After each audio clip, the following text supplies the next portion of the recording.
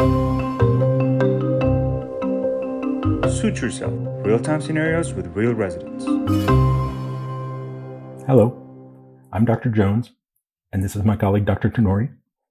We're going to ask you a few questions today about cases you could see in your real practice. We'll give you the information that you need, but feel free to ask for any further information you'd like. If we tell you something is not important, you can believe us. There are no trick questions. Let's get started. Your next case is a 33-year-old woman who presents to your office referred from her primary care physician because for the last 2 weeks, she's had bloody nipple discharge from her right breast.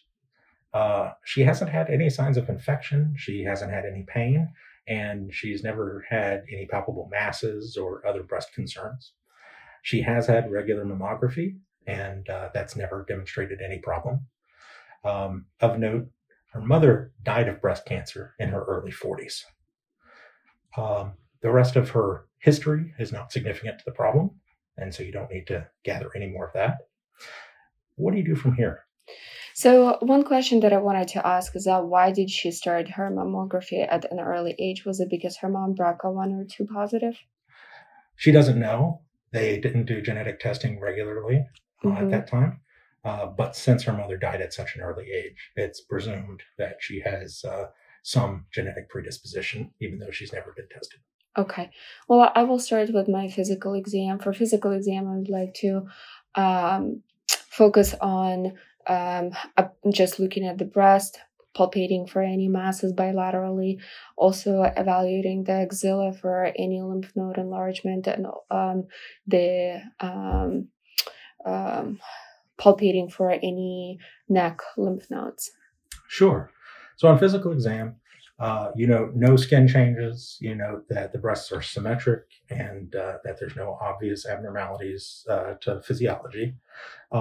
On deep palpation, you're unable to palpate any masses, cystic structures, or other concerns.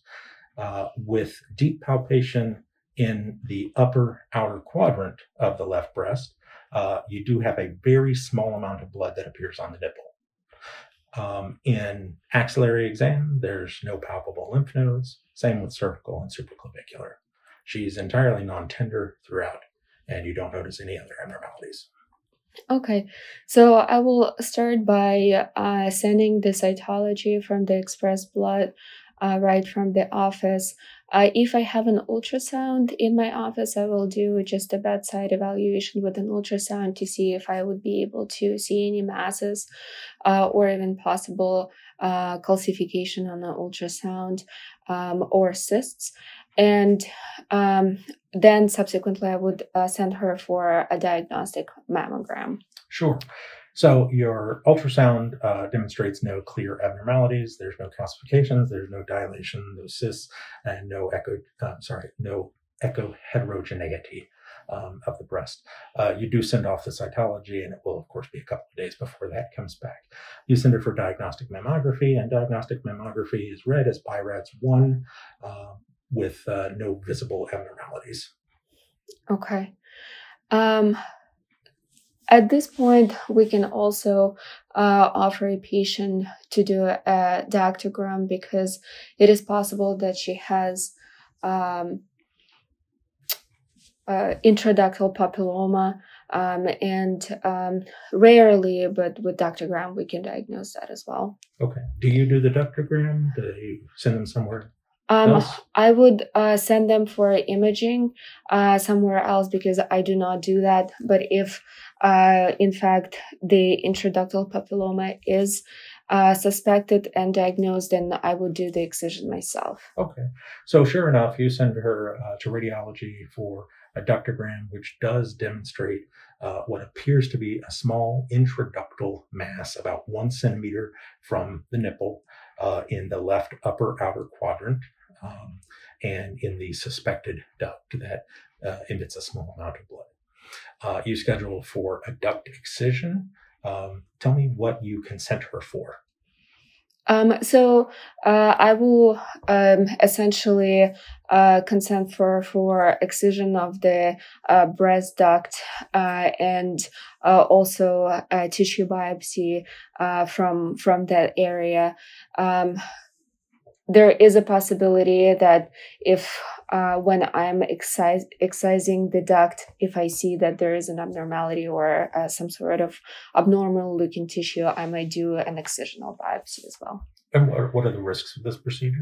Bleeding, infection, need for other procedures, resection, inadequate resection of the duct, and persistence of her symptoms. She is still hoping to have children one day. She wants to know if there's any concern about breastfeeding after having this procedure. Sure. I think that after she heals, particularly, we will just target a certain area. We will not be excising a large amount of breast duct that will prevent her expressing milk when she is breastfeeding. So excision of that particular duct, yes, it might cause some distortion, but when she heals, she should be able to proceed with breastfeeding. How do you do the ductal excision? Sure. So I will make my incision. So first of all, when we get and prep the patient to the operating room, we will proceed with expressing and noting where the blood is coming from for which particular duct. Then we will use a small introducer to insert inside the duct, and we will use that as a guide of where we will do our incision. But along the incision will be along the circumference of the nipple, and then we will clear the tissue and essentially we'll be just using the instrument to guide us how long the duct is, and then we will excise that. Okay, so you were able to excise what appears to be a single duct. There's no palpable abnormality in it. And you send that to pathology. They confirm that, yes, it is a duct, and there does appear to be a small intraductal mass that they will, of course, send off for permanent section. Do you want to send it for anything else? So I want to also just analyze it for any DCIS or any cancer cells, and if possible for ER/PR positivity. Okay.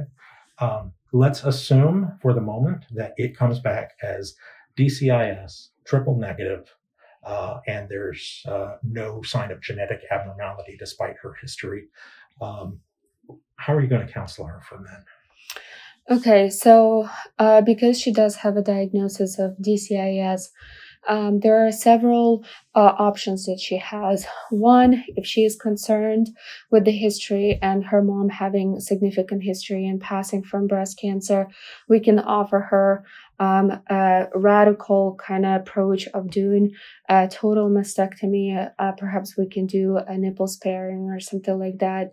We can also tell her that if she elects to do a bilateral mastectomies, it is a possibility, but it doesn't have to be done to decrease her risks of developing of breast cancer. She wants to know what the least invasive possibility is. The least invasive in her situation would be a lumpectomy with radiation therapy. Unfortunately, because it is a triple negative disease, she will not be a candidate for endocrine therapy for ER/PR positive cancers. Great, thank you.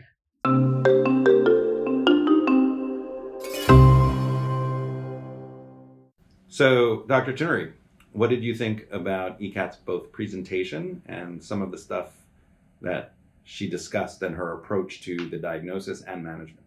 First of all, I think we have to look back that this is a breast question, and no matter what the examiner says, you want to ask those critical pieces of history, such as age of menarche, number of children, etc. And I think she skipped over that.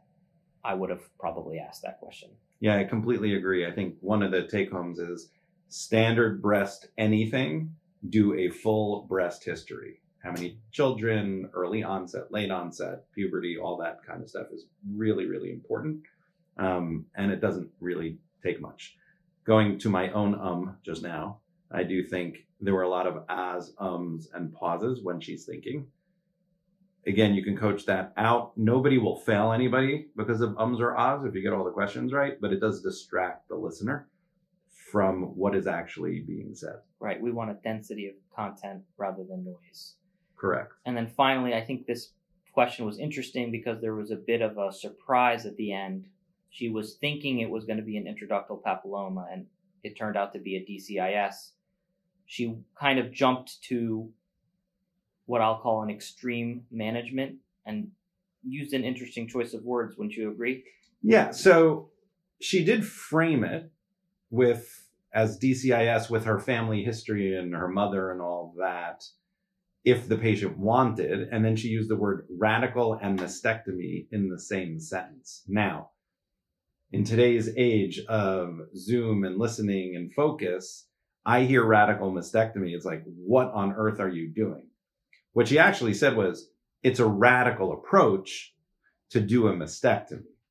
And mastectomy can be indicated for DCIS, Exactly. even though it's a radical approach for a small lesion where there were good margins. Yeah, so I think she would pass this one, but just a couple of landmines you got to watch out for there. Completely agree.